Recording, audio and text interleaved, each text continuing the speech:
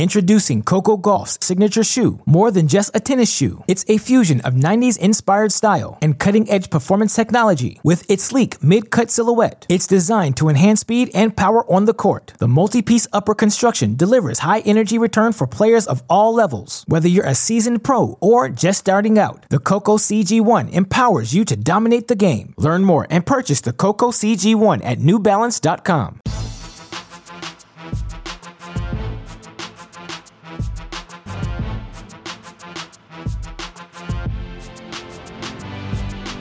Welcome to the Mini Break, your daily podcast for the biggest storylines, results, and controversies from the tennis world. Today is Thursday, September 12th. Usually on this podcast, we say storylines, results, and controversies. It's very result-centric, but given that the U.S. Open has just passed, we have a little bit of time to breathe. There are still events going on here or there, but we can sort of sit back, look at some of those bigger storylines, some of those fun controversies from the past couple of hardcourt months. So that's what we're going to be doing today, and there is no co-host I would rather be doing this with than our guest today, our newest member of the Cracked Rackets podcast team, Westoff, right off the bat. Give me some celebratory sound effects. You will recognize her voice as she was recently kind enough to come on our Cracked Interviews podcast. Vicky Duval, welcome back to the Mini Break. Woo! Thank you for having me. So cool to be back as a team member now. Didn't get away from me. And for our listeners who are wondering what that means, Vicky, she says this now, but I promise you 2 pods you're going to feel differently. She is, you're kind enough to give us your time. Hopefully we'll be able to do this once a week, talk about a variety of different, stories. It seems like it's the perfect thing to do for this post-U.S. Open stretch. Yeah, I mean, honestly, so much happened, obviously, at the U.S. Open. And from a player's side, I have a bit of insight, too. And so I think it's just going to be fun to discuss some of the things, some of the controversies, some of the highlights, lowlights. I think it'll be, people want to know. Yeah, and look, we have some ideas in the works for you Fairly Odd Parents fans out there. The Icky Vicky segment, that of course referring to the babysitter of the one and only Timmy Turner. Timmy Turner. That could be something we work into this. There's been a lot of nerddom thrown around. I'm not going to read the text, but there's a little thank you very much. That sort of stuff. That was for Vicky, sorry. And we're going to have fun with this. We'll talk about a variety of subjects, as Vicky mentioned, to have her hear a player's perspective on the issues or the stories we've been talking about a lot over these past couple of weeks is going to be very fun. And that's the theme for today. We're going to cover a couple of different things. I want to start with some final post-U.S. Open thoughts to put a bow on that, and then we're also going to talk about what it's like from a player's perspective to prepare for the post-U.S. Open push. A lot of fans, at least fair weather fans, thinks tennis stops after the majors, and it really doesn't. Players still have September, October, November, even a little bit of creeping weeks in December, and then before you know it, it's December 31st, and we're starting a new season. So we're going to talk about how you, Vicky, approach that sort of the year. Some funny stories from you. I have talked enough, though. Sound good? Yes. Yeah, all right. Well, then, the place I want to start today, as I mentioned, the U.S. Open, putting a bow on that. One of the biggest things, throughout the 2 weeks, one of the most fun storylines to watch was Daniil Medvedev and his relationship with the crowd and how it vacillated from start to finish. At the beginning, he had a poor exchange with a ball kid, which obviously you never commend that. He snatches the towel, whatever it was, and then he's flicking off the New York crowd on camera, and it starts off. He's a villain. He's playing into that villain role, and I guess it was so funny to see him embrace that, to be like, it was because of you guys I won this match. Can you ever imagine playing a match like that? Is that a thing? No, honestly, it kind of shocks me because I think the catalyst to the behavior was when he put his middle finger up, right? Was that the first? I think that was the first thing that started. It was a New York hello. Yes. And so, I mean, right off the bat, and I thought it was hilarious when Nick Kyrgios put that on his Twitter homepage. I mean, I don't know. Hilarious might not be the choice of words here, but, yeah, I mean, I think I was talking to some of my friends about it, and I was like, do you really think he's enjoying it? Because I can't imagine that feels good to be playing and have, people booing you and cheering against you just because of the behavior and stuff. Like, it was funny to me to see how he was using that at the end of the matches, but deep down, like, was he really feeling that? I don't know. That was kind of the $1,000,000 question for me. So flip side, to flip this onto you, I'm going to take our listeners back to 2012. We're 16 years old still when the U.S. Open, and yes, because we're both 95ers. That's going to be a theme. We're 16 years old, and now I'm going to say specifically, get to play a first round match at the U.S. Open, and I mean, I guess you're so much younger at the time, but isn't the stage itself, isn't that going to be enough of an adrenaline rush? Like, why would Medvedev want to start inciting the crowd? What is it about, what do you think he could have possibly been thinking?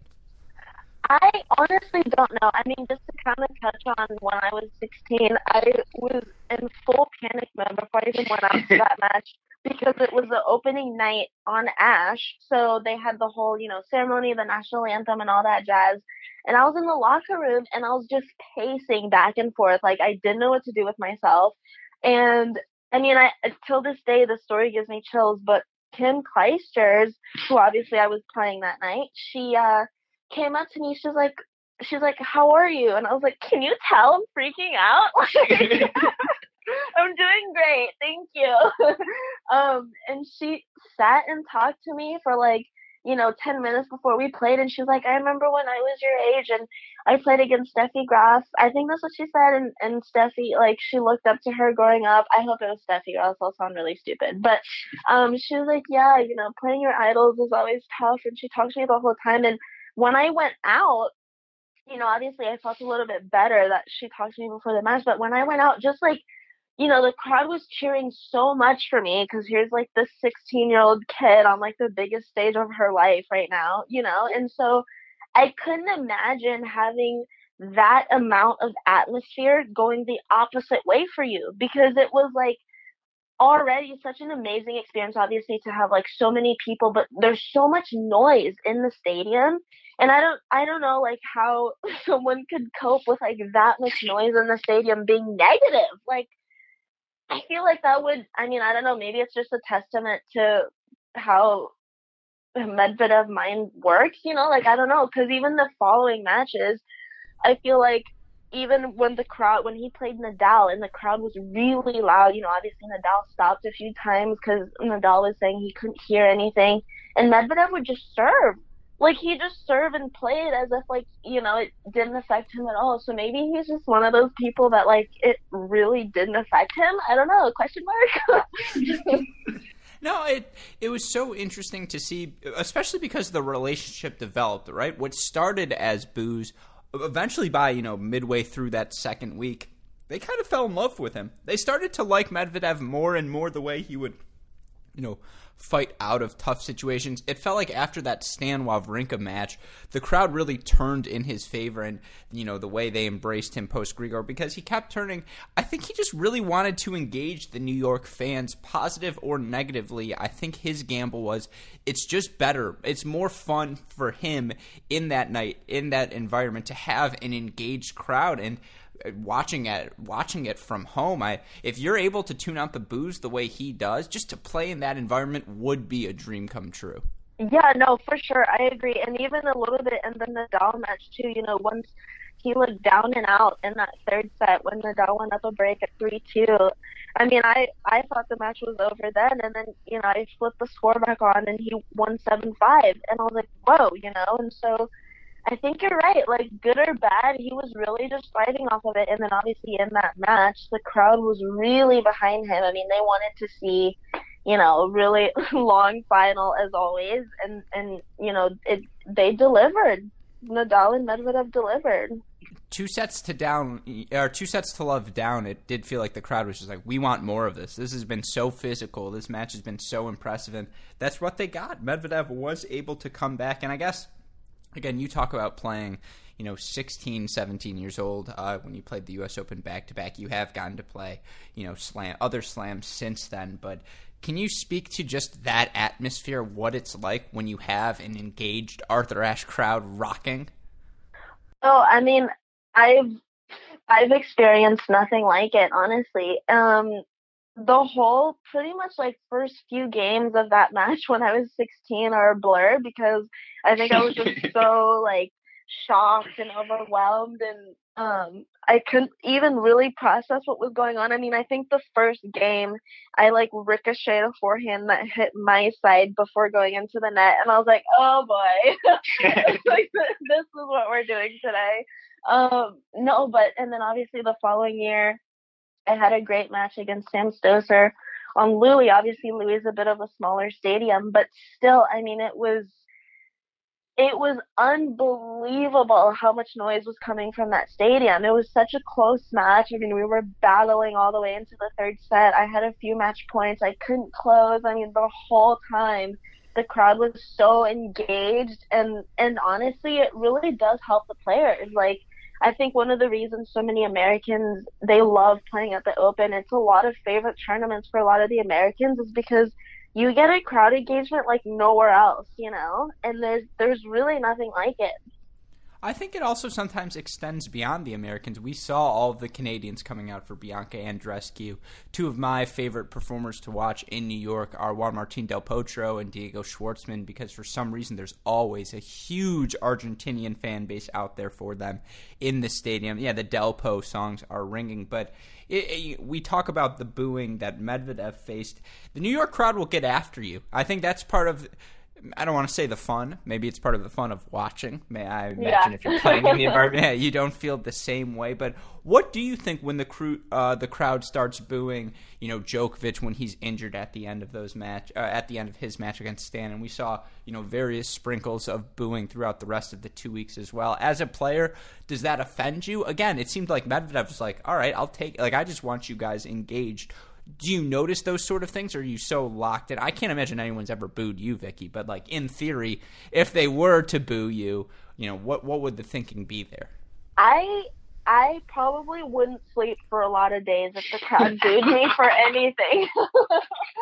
I'm one of those people who, like, any little negative thing about me just really keeps me up at night.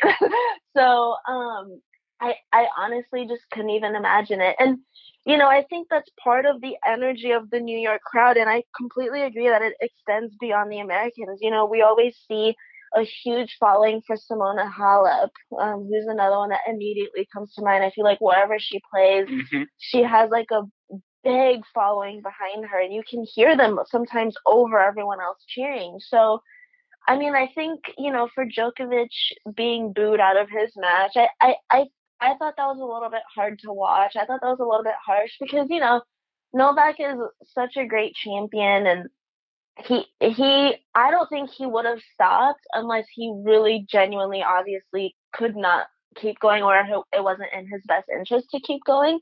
And so, as a consumer of entertainment, who I understand if you like paid for, your session and all this stuff, and you didn't get everything you came for, I get it. Like, obviously, from that side, I get it. But I just feel like someone like that, who's had some of the most historic matches in tennis history, how many like long finals has he had, and just so much that he's brought to tennis. I thought that was a pretty hard moment to see him get booed off his match like that. And we saw the little sarcastic thumbs up from him as he exited the court. So I don't, obviously he wasn't super happy with that reception. So I feel like the Djokovic persona has really shifted over the years. Early on, he used to do the imitations. He used to, do the Sharapova, the Roddick, all of these different things.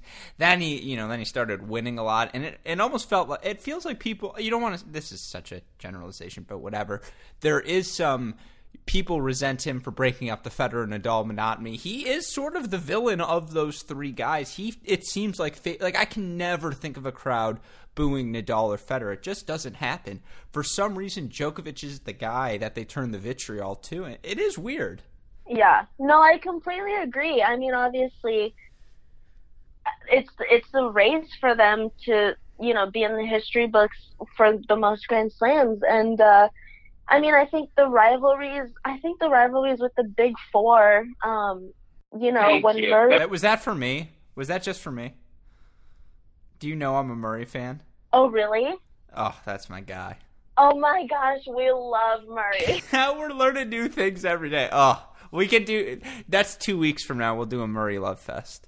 Oh my gosh. Okay, perfect. I cried when he did the "I'm getting closer," I was crying. I know. I'm so happy to see him playing doubles again too. I'm like, it's like a small victory, and I think he played one singles tournament, right, or one or two in singles. Yeah, he played Winston-Salem and he played Cincy, and he played a challenger, and he didn't do well in the challenger. But that's a story for another time. Yes, we'll touch on Murray another time. But yeah, I completely agree. I think it's really interesting the reception Novak gets compared to. I don't think it would have happened to a Federer at all. Like, I really don't. Yeah, I mean, Federer called a medical timeout. No one cared. I guess it's not the same as ending the match, especially because it did go 5, and Grigor did beat him, and Federer's play did drop off, and, you know, maybe Novak could have stayed out there for another couple of games, but at that point, what's the point? Like, we all saw where that match was heading, so to boo, I agree with you, a little bit classless, to say the least, but at the same time, big picture, would you rather have a New York crowd everywhere you went or a dead crowd? Oh my gosh, New York crowd. Yeah, without question, right? Yeah, of course. Yeah, no, sorry to cut you off. Go ahead, personally. No. Personally, yeah. I mean, I'm a player who thrives on a lot of energy as well, too. So, lucky for me, I haven't had bad energy anytime I've played. You thrive on energy? I can't tell. I know, I thrive on people being quiet. Sorry, I misspoke. No, you and Westhoff in our little intro, you guys were hitting it off. He's silent, and you're just, giving him the business. I was like, here we go again. Vicky doesn't stop talking. No, I'm sure he's like, oh my God, there's another one of them. He's like, oh, you're putting them on the same podcast? And oh, we're so sorry. No, that's half the fun. That's what I'm really seriously looking forward to doing this. Introducing Coco Gauff's signature shoe. More than just a tennis shoe, it's a fusion of 90s inspired style and cutting-edge performance technology. With its sleek mid-cut silhouette, it's designed to enhance speed and power on the court. The multi-piece upper construction delivers high energy return for players of all levels. Whether you're a seasoned pro or just starting out, the Coco CG1 empowers you to dominate the game. Learn more and purchase the Coco CG1 at newbalance.com. Okay, U.S. Open-wise, other topics I know you wanted to get to, but I'm going to throw in now one I wanted to ask you about. To see Bianca Andreescu win, the 19-year-old who has had, I think she's like 49, 50, and 4 at this point on the season. The results speak for themselves, but as a 23-year-old player also hoping to ascend the ranks, when you see her have this level of success, what sort of message does that send to you, and what was it like to see her break through the way she did this entire year? Oh, I mean, obviously it was amazing. I mean, I'm a diehard Serena fan, and I would have been so happy to see Serena get to 24, but, it was clear that Bianca really deserved that match as well, the way she played and the way she's been playing the whole year. Coming back from her injury and stuff, I heard a commentator say, I don't remember who it was, Bianca has forgotten what losing is, because I think she's lost like one match since, I don't even know when she came back, but, from a player's perspective, looking at someone like her who's clearly put in so much work and who is fearless on the court, it kind of really motivates the other ones on their way up to be like, yeah, we can get there too if, we put all our ducks in a row. So I think it's just really nice to see, and obviously it's always nice to have a fresh face hold the trophy as well, and I think the beginning of the year, what did they say? There were like 17 different champions in the first 17 tournaments of the year or something like that. So another stat like that just really gives us the motivation to be like, it could be us too, and so putting in the work day in and day out and going out there fearless. I think that's one of the biggest things these days. Everyone knows how to play. It's all in the mindset, and so you have to be fearless. You have to go for it, because if you don't, they're going to take it from you. So. Yeah, you cannot. The one thing you'll say about Bianca Andreescu, she goes for it, and one of my favorites, Yeah, one of my favorite stats from the year: 14 different women made the 14 of the 16 semifinal spots at the majors this year. The only people to do it multiple times, Svitolina and Serena. And yeah, it speaks to the parity. It speaks to how many excellent players there are right now on the WTA Tour. You mentioned being a lifelong Serena fan.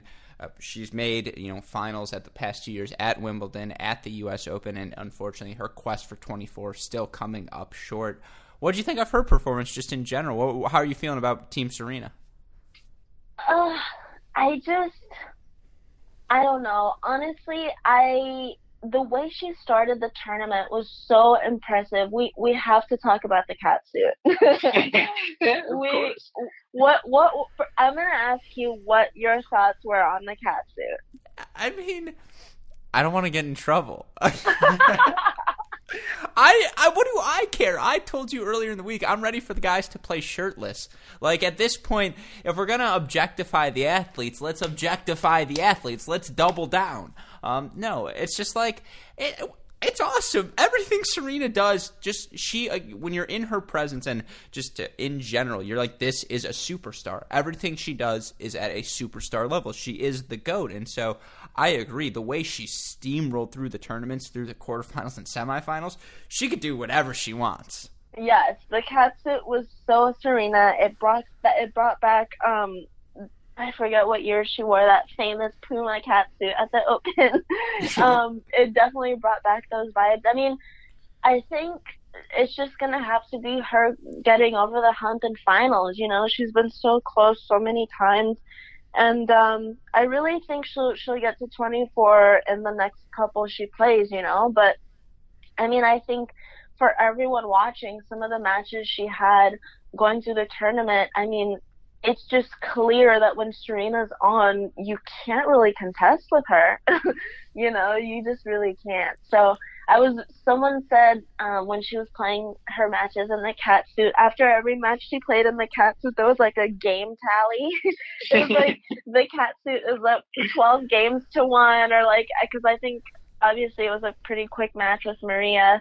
And then her second match in the cat suit, I think she lost 2 games, so the cat suit was up like 24 games to 4 or something. It was like a crazy stat like that. I know, I kind of wish she would have worn it in the finals. I was shocked to not see it. I was like, are we sure we want to do this, Serena? Like, you've been rocking and rolling.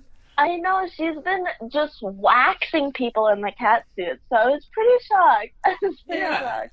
Are you a person with superstitions? Not really, no. See, I'm someone who, if I win in like a certain pair of socks, I'm like, oh, so I'm wearing long black socks all week. So that's like the thing. And so for her, I'd be like, did you see my Svitolina performance? Like, go watch this immediately. Like, we're not changing anything. But yeah, I mean, ultimately, again, this is why we started out with it. It was a credit to Bianca Andreescu, who played so well. To go up an early break 2-0 on Serena in your first Grand Slam final, that's like the dream script. Yeah, exactly. And so it was really fun to see. But with that said, any other U.S. Open thoughts? I think we kind of have to get into our favorite matches. I'm going to go first, but I do want to hear what your favorite match of the Open was. I like it. We need highlights and lowlights of the Open. So I'm going to go first to set the tone here. But my highlight match, this is all on the men's side. I need to think of a women's match. Okay, so my highlight match was Gael Monfils and Berrettini. Wow. I mean, I know, wow, right? I know Yeah. Berrettini was kind of working his way up and stuff. I feel like, I don't know, maybe it's me, but I feel like he was kind of flying on a low radar. Is it me, or was he like kind of in the spotlight? Well, I'll use this opportunity to plug a Great Shot podcast we did a couple of weeks ago. No, he's won a couple of titles this year. He's, I think, in the race to the year-end finals, he's like number 10 or 11 right now. So he really has been one of the guys, but he got injured after Wimbledon, where I think he made the 4th round and got blown out by Fed. So yeah, he lost, I think, first round Cincy. He didn't have much match experience coming into just recent match experience coming into the Open. But I mean, this guy is a middle linebacker, like masquerading as a tennis player. Also a GQ model, I feel like, from some of his pictures on Instagram. But no, The stubble's nice. Yeah, he knows how to work the camera. But I mean, that was seriously a crazy final. That was unbelievable to watch. So and for Gael, I mean, anytime Gael's on TV, everyone's tuned in. We love a good Gael match. And so yeah, that was probably one of the highlights. I mean, I feel like the low light was Federer losing. Anytime Federer loses. Oh my God, you're one of those people. I'm one of those, like the baby funeral at the house every time Federer loses. We light some candles and we rethink our whole existence when Federer loses a match. It's just a mini crisis mode. See, the counterpoint, though, is who he lost to, right? At least it was baby fed. At least it was Grigor. I know. How much does he hate people calling him baby fed, though? I feel like he's so over it. Yeah, I don't think anyone does anymore. Like, oh, you're baby fed. At first of all, I'd be like, what? Like, thank you for recognizing me. You watch tennis. Like, unless you want. If you don't know tennis. All right, let's alternate. I'm going to throw in one of my highlights. I really, really enjoyed Andreescu Bencic as a semifinal. I think that could be sneaky one of the great rivalries over the next 5 to 10 years. Oh, I agree. I love watching Bencic play. She's so smart on the court, too. So cerebral. She can do a little of everything. A little bit of everything. Takes the ball so early. I mean, she obviously gives a very Hingis vibe in the way that she plays. Sure. She just understands, just high tennis IQ, really understands the court, understands how to build a point. I agree. That was one of the highlights for sure on the women's side. Two youngins just battling. I know, youngins. Are we going to call them youngins? They are younger than us. I mean, they are. It's so funny. Like, I feel so much older than these girls, but it's really, 2 years? Yeah, it's not. No, I mean, Andreescu's not even 2-0 yet. I mean, call me when you get to, the 20 club. I know. Come when you're out of your teens. Yeah, if you want to go for a drink in a year and a half, come call me then. But, before then, no, I mean, yeah, it was... It's just a really fun, again, the contrast of styles. They both on a hard court are going to be tough outs over the next, 5 to 10 years if they stay healthy. So really fun to watch. I also, on the men's side, flip side, not really a big result, but I think it was first round. Paolo Lorenzi played Kalamazoo champion Zach Svaja, the 16-year-old. And I mean, my serve is bigger than Svaja's at this point. And he does everything. No, he does everything else better, but it's like, this guy's got a growth spurt left in him still. And to see him go to a fifth set and compete the way he did against Lorenzi, and to see the way the crowd just embraced him, dare I say, it reminded me of watching young Vicky against Kim Clijsters in 2012. Oh, we love those vibes. Is he tiny? Or? I don't want to be wrong, but off of my impressions, he's not big yet. He is 16. Okay, still developing. Okay. He's younger than my little brother, which is that's a me thing, but to me that's nuts. Yeah, that's crazy. I missed that. I'm gonna have to sneak some of those highlights. He's a little cutie. I think you'll like it. Okay. Yeah. A sad battle. I'm tuned in. Well, yeah, and it was just the way physically he was able to do. But yeah, I would say that was a fun match. I'm trying to think straight up tennis wise. What was one I was just like, watching Hyun Chung do well. Oh, Chung Escobedo. There it is. First round. 5 sets. I loved it. Chung. Love him. Wow. Chung gang forever. I call it the Chung train and spell it with a CH, but that's really, corny. Oh my God, that's even better. I literally feel so bad sometimes because anytime Hyun posts a picture, not every time, I'm gonna look like a crazy person here, but my friend and I, we comment on his picture and we'll tag each other and we'll put #ChungGang or something, and I'm like, if he's reading these, I hope, because he knows who I am, obviously, and I'm just like, this is imagine fangirling your sort of friend, that's so odd. Is that not what this podcast is? Me fangirling my sort of friend? I feel like I just turned it into a podcast for.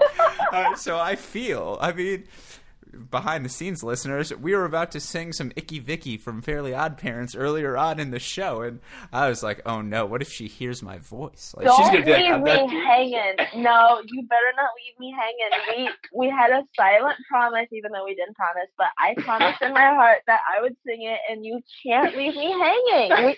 The people want to hear the vocals. We have pipes, and the people have to know.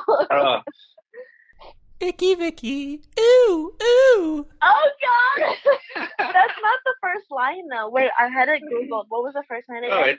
You know what's sad is I know it off the top of my head, but I'll give it a little rendition. Hey, Vicky, you're so icky. Yeah, and then it just kind of goes on. But I didn't want to get too into it. Yeah, we don't want to expose ourselves. Yeah, it's episode 1. Exactly. You're like, oh, you were really going to sing it. No, here, I'm gonna pull it up right here. Hey Vicky, you're so icky. Just the thought of being around you makes me oh so sticky. Does that mean it's time for the Icky Vicky segment? I don't even think we knew what we were going to do for it today, but should we roll it in? Make Westoff find a sound effect? Let's roll it in. I have an icky story. All right, Icky Vicky Westoff sound effect, please. E-I-C-K-Y. The sound of her name makes the little kids cry. Hey Vicky, you're so icky. Just the thought of being around you makes me oh so sicky. Hey Vicky, won't you please? All right, hit me with today's story. I like this, by the way. We're definitely doing this all the time. Okay, today's icky story, or should I say Icky Vicky story? No, I'm not going to say Vicky, because we can say icky about another topic. So, okay, today's icky story has to do with me unpacking my bags in the car. So okay. I got back from... Wait, real quick. I need more. Give me the car model. Oh, you said you got back to New Haven. Perfect. No. Okay, here we go. We're going to start over. We need to cut all of that. Westoff, give me a rewind sound effect, please. All right, take 2. Take 2. All right. So today's icky story has to do with the situation I found in my car coming back from New Haven. So for those of you who, I mean, you could probably guess what car I drive. I drive a white 2018 Bug. Like, what other car would I drive? She has a Bug. And so I didn't realize that I left a banana peel and some fruit in the car before I went to the airport. Oh, no. And so I get back from New Haven. I was playing a tournament there. I was gone for like 5 days. I get back, or a little bit more. We got to the semis and doubles. I get back, and there was just an ant fest everywhere in the car. And I was like, oh my word, I'm Googling. I'm freaking out, right? Googling how to, like, discard ants in the car. I'm like, I don't want this to be a massacre in my car, but they can't stay here. Like, you're not welcome in the car. And so people are like, put vinegar in a spray bottle and spray. I'm like, well, then do I want ants or vinegar car? Like, I don't know. Both sound like worst case scenarios for me. Like, how many days till the vinegar stops, like, reeking in the car? And so I'm just full freaking out. And I'm like, do I go to the store and get, like, ant traps and set them up, like, you know, in front of the windshield? I'm like, but then who wants to drive around with ant traps? So I'm freaking out. And so I took it to the car wash, and they did a vacuum and all this stuff, and we found the banana peel and the fruits, and it smelled so bad. It was so disgusting. The banana, I'm like, it wasn't even black anymore. Like, I don't even know what color to describe when a banana goes bad. I wouldn't recommend keeping a banana in a 110-degree car for a week. Like, seriously? So yeah, that's our icky story. We got it sorted out. It took 2 whole days of just perseverance, but it's safe to say my car is currently antless, so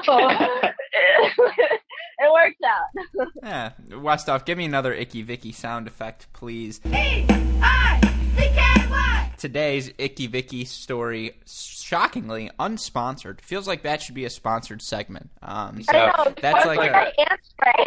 Yeah, exactly. Sponsored by CarMax. Get your cars washed before you turn it into us. CarMax. Bananas in the car. No. Yeah, that was, the way car buying should be. Like, that's not their motto. Brought to you by Febreze. Do you have vinegar car? Oh my gosh. Not a lot of people get me to do my cackle laugh. I was Vicky's cackle laugh. That's another segment.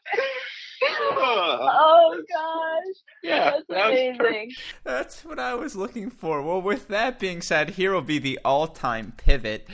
Another thing that's, very, very difficult to wash away, the fatigue that comes with being this deep in the season, and that is the next and last topic I want to hit today. As I mentioned at the beginning, one of the things I wanted to talk about with you, now that we are done with the U.S. Open, there's still so much tennis left to be played in 2019, and I wanted to ask in particular, how players get geared up for this end half. You have already played an event in New Haven where you semifinals and doubles. We talked about the 3-set loss a little bit off, that one being that. But just in general, how do you get amped up for this home stretch? Yeah, obviously this time of the year is the hardest physically because the body's been through a lot the whole season, I mean, not personally because I haven't played a ton of tournaments, but for the vast majority of players, it's kind of shifting in another gear to really get that last push. And obviously for those who qualify for the year-end championships, it's like another sort of grand slam, if you will, because it's such a big event, having the top 8 players in the world competing. It's a really tough tournament to end the year. So, most of the tournaments now are in Asia. So vast majority of the players have shifted to China and Japan to play some of the tournaments there. I was originally going to go to Japan. I was going to go for 3 weeks, but I just kind of figured still have a few things to work out before I feel super comfortable going obviously on that far of a trip to compete. And it's tough, because we still have expectations and goals that we want to achieve towards the end of the year, gearing up for Aussie Open, some of those ranking goals and performance goals to get ready for the year. So the pressure is still very much there, and it's added, because the body's a bit worn down, but it's a fun time of the year. I have some tournaments in the States, and the cool thing for us who are playing sort of the lower level, if you will, tournaments is in October we have 3 tournaments where the highest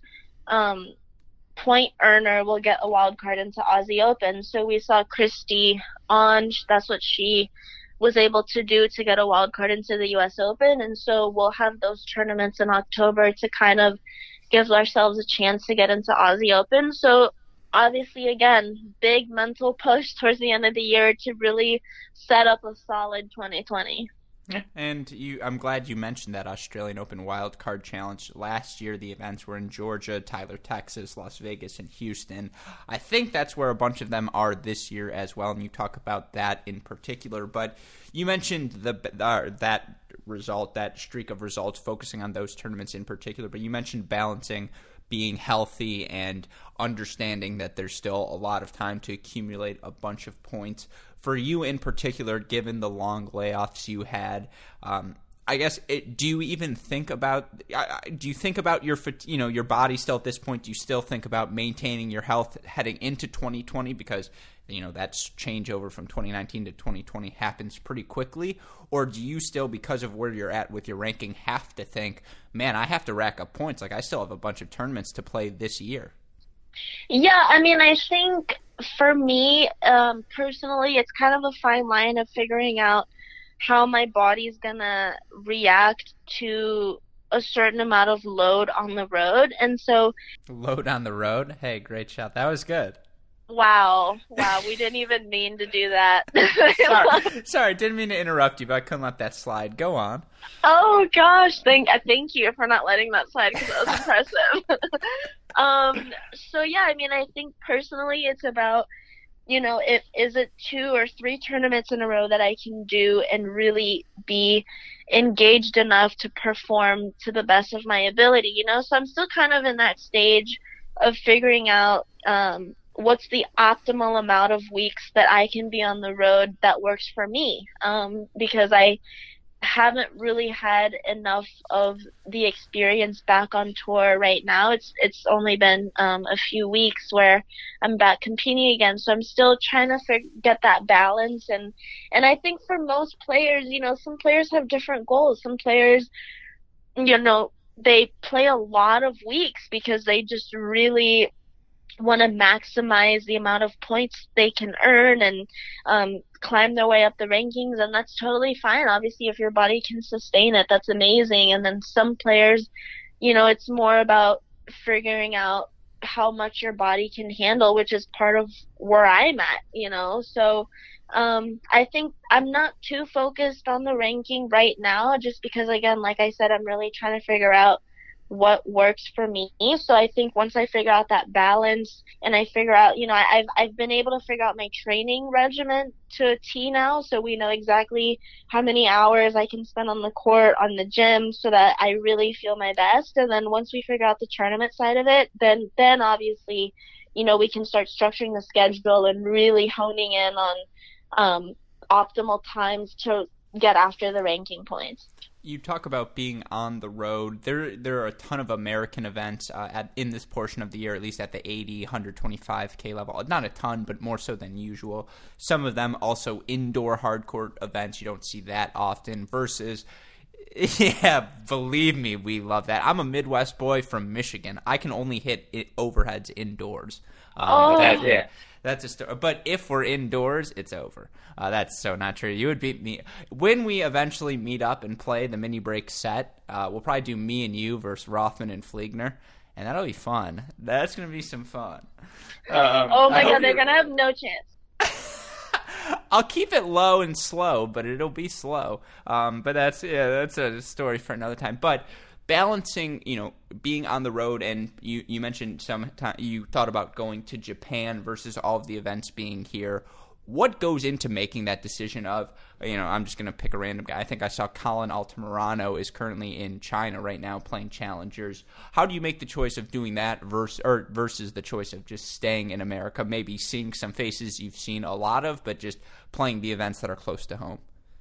Yeah, I think speaking on personal experience, I think some of the factors for me that go into deciding where I want to go, obviously the first thing is ranking, seeing if you're going to have a spot in the main draw or in the qualifying. I think another important factor is who's going to be with you. That's my biggest thing. So I didn't really figure out who could travel with me to those 3 tournaments in Asia, and I kind of figured that would be a tough undertaking to go to such a faraway place that I've never been to before, which I'm sure is fine and everything would be fine, but I think, obviously it'd be a scary thing for me to do. Anytime you go somewhere new, especially by yourself, it's a little bit scary. So that was part of my reasoning as well. The third thing that I usually think about is preparedness. And so I wanted to stay a little bit closer to home. I still feel like I have a lot of things to work on to get my game to where I want it to be. And obviously some of that has to do with getting match tough and playing a lot of tournaments. But I just kind of felt like I still had some things to work on and wanted to stay closer to home and not feel so much pressure being so far away at the moment, at the stage I'm at in my comeback. And I think, I've heard from other players as well, one of the factors they take into the consideration is seeing different faces. We play so many of these tournaments in the States, and you encounter the same people every time. I had 2 tournaments in California last year where I played the same person twice in the one week, and then the next week we played again. Lauren Davis lost both times. I was like, we learned nothing from the last match. Love Lauren to death, but yikes. And so I think that's one of the things as well. Some people just go to see fresh faces, and honestly, it's a good thing to do. You just play different game styles. There's so many psychological factors in playing, obviously your friends as well, and just people you see all the time. So I think those are the kind of the four things that I personally take into consideration, and I think probably most players would think that way as well. That's, again, why we want to have you on the podcast. That's the sort of explanation listeners are looking for. You can imagine how difficult it must be to balance all of those things. I'm just thinking about it now. It's hard for me to pick what I want for dinner. And, like, you have to pick, 6 months in advance if I want to play the Australian Open Wildcard Challenger. Do I want to go to China, experience some things? I'll do some plugging here. On a recent Cracked Interviews, we got to talk to Sebastian Corda, who was very Sebastian cordial with his answers. Good joke there. Thank you for speaking over it. I'm glad that joke was for Dalton, who made it after I did the podcast. I'm like, dude, how did you not give me that beforehand? But really? Yeah, I was like, that's free, because, that's my sort of stupid humor. But with that, he talked about getting the chance for him. He's a little younger. I think he's born in 2000, but getting the chance to go on the road for the first time, to experience just what that thrill is like, being somewhere else culturally, being out of your comfort zone, being forced to adjust, and it almost forces you to mature, grow up, and be a professional. I'm curious for you, in your career thus far, any goofy experiences on the road that where you're like, oh my God, I can't, that really were wake-up calls? I have a lot of goofy travel stories. I think we need to do a whole podcast on that. A life on the road. There's so many story times for that. We have some goofy plane experiences. We have some goofy hotel experiences. We have, just to give a little kind of preview. I was going to say, give us a little tease.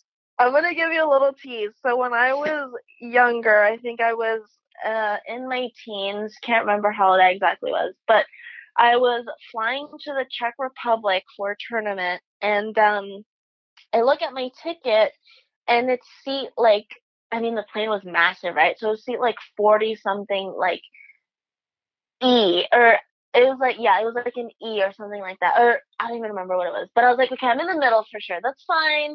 So I'm walking on the plane, and there's two aisles, and there's 3 seats, and then there's a middle aisle, and 5 seats in the middle, and then there's another aisle, and then 3 seats on the left side. So it's 3, 5, 3.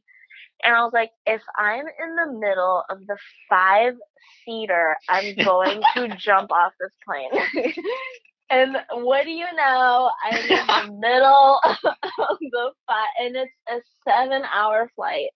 And I'm just sitting in the middle of these 2 couples next to me, and I did not have much room at all. And anytime I wanted to get up, I was so concerned.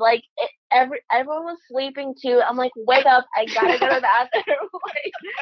So that's just one of my zillion travel stories that were less than enjoyable, but we managed. To touch on Sevi real quick. Did you know that I don't know if he mentioned this in his podcast, he has a sushi named after his family? What? Yeah, so there's a sushi place in Bradenton. Obviously he trains at IMG as well, and we go to the sushi place in Bradenton. It's called Sam O Jung, I think.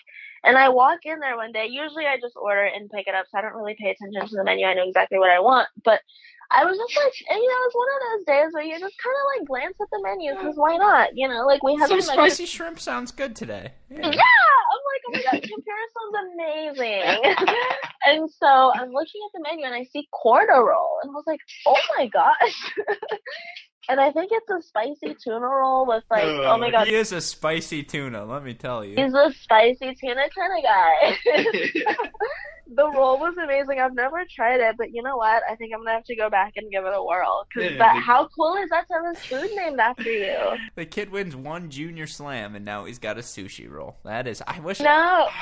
I should have texted you beforehand. That's better than Sebastian Cordial. That's way better. That's hilarious. Talk to him about it, because you should have asked him all the ingredients and stuff. That would have been a talking point. It's honestly more of an organic seaweed that they use for the cordial roll. Yeah, then the tuna comes from which country again? Exactly, it's an ahi tuna, not to be confused with the others.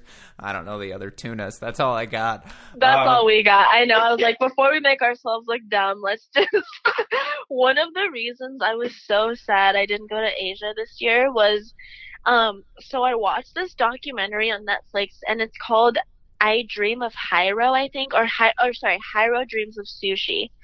Mhm. And it's this guy Hiro who, I mean, looks like he's 1,000,000 years old, but bless, he's so fit for his age. And he has this sushi restaurant, and it's one of those places where you don't order. You go in, and whatever you're eating that day is what you're eating that day. So whatever like they're giving you, that's it. And so he has I think they were saying like 2 or 3 month wait list to get into this restaurant. But I called my brother and I was like, we have to go and meet this guy because obviously there's a bit of the clock is running here. And I was like, I want to meet him so badly. So I thought when I was going to Japan, I was like, oh my God, I'm going to call and be like, I'm coming for tennis. Please make a reservation for me at this restaurant. I mean, I probably wouldn't even be able to afford it, but I don't even know how much it costs to sit at Hiro's table. But I just thought that was so cool, these places. Again, Hiro is one step closer to becoming a sponsor of the Mini Break podcast, so maybe that'll be part of the deal. A little Sponsored by Hiro Sushi. That was so off topic. Wow. Yeah, exactly. Do you need Febreze for your car? How about Hiro Sushi? Yeah, even better. No, I like it. That is the sort of story you want to hear about on the road. And I guess to kind of round off this topic, because you mentioned all of the 4 different things that go into this part of the year. You talked about being goal oriented.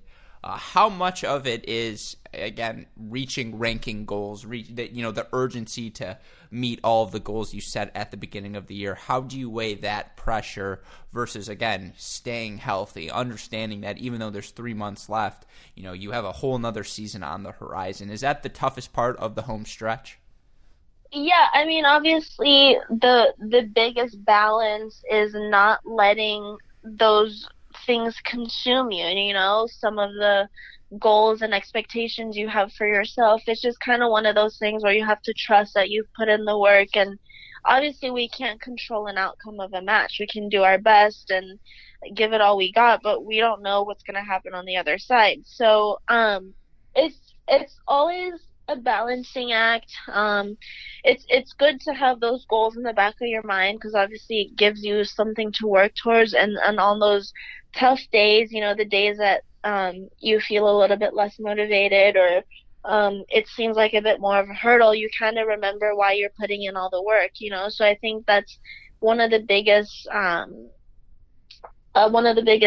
blessings to have a goal. I spent a lot of my career when I was younger just kind of playing. I didn't really have goals. I think I was just naturally very competitive, and I just always, no matter what, wanted to win, which, was fine when I was younger, but I never really set goals for myself until I became a little bit older, and I really saw the importance of having short-term, mid-term, and long-term goals. And I think, it's like I said, you have to have those in the back of your mind, but you can't really focus on them too much. Like, if you focus on ranking too much, I mean, the added pressure of thinking about that is, overwhelming in competition mode. So it's just kind of trying to execute what you worked on at practice and hoping for the best, honestly.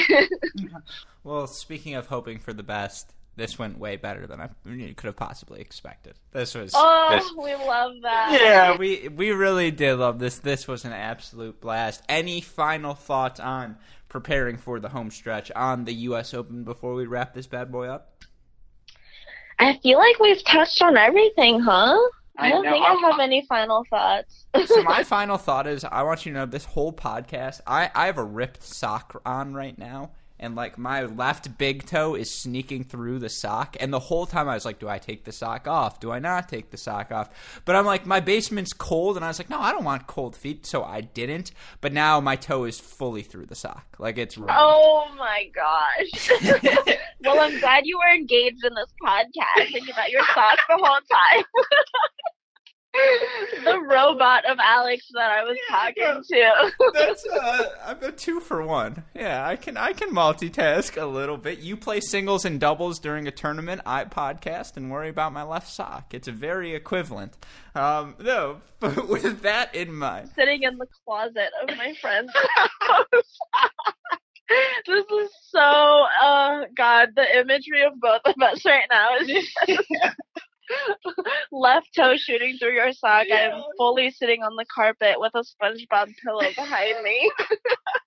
This is great. Yeah, that's perfect. Well, then, I want to give a huge shout-out to our super producers, Max Fligner and Daniel Westoff, who, as always, have a f***ing editing job to do. Although I have to say, it's pretty easy to podcast with you, Vicky. There's no embarrassing edits in this one. All fun stuff, so I appreciate that from you. And I do want to ask you, and for our listeners out there who want to, watch you play a little tennis down this home stretch, what's your schedule looking like?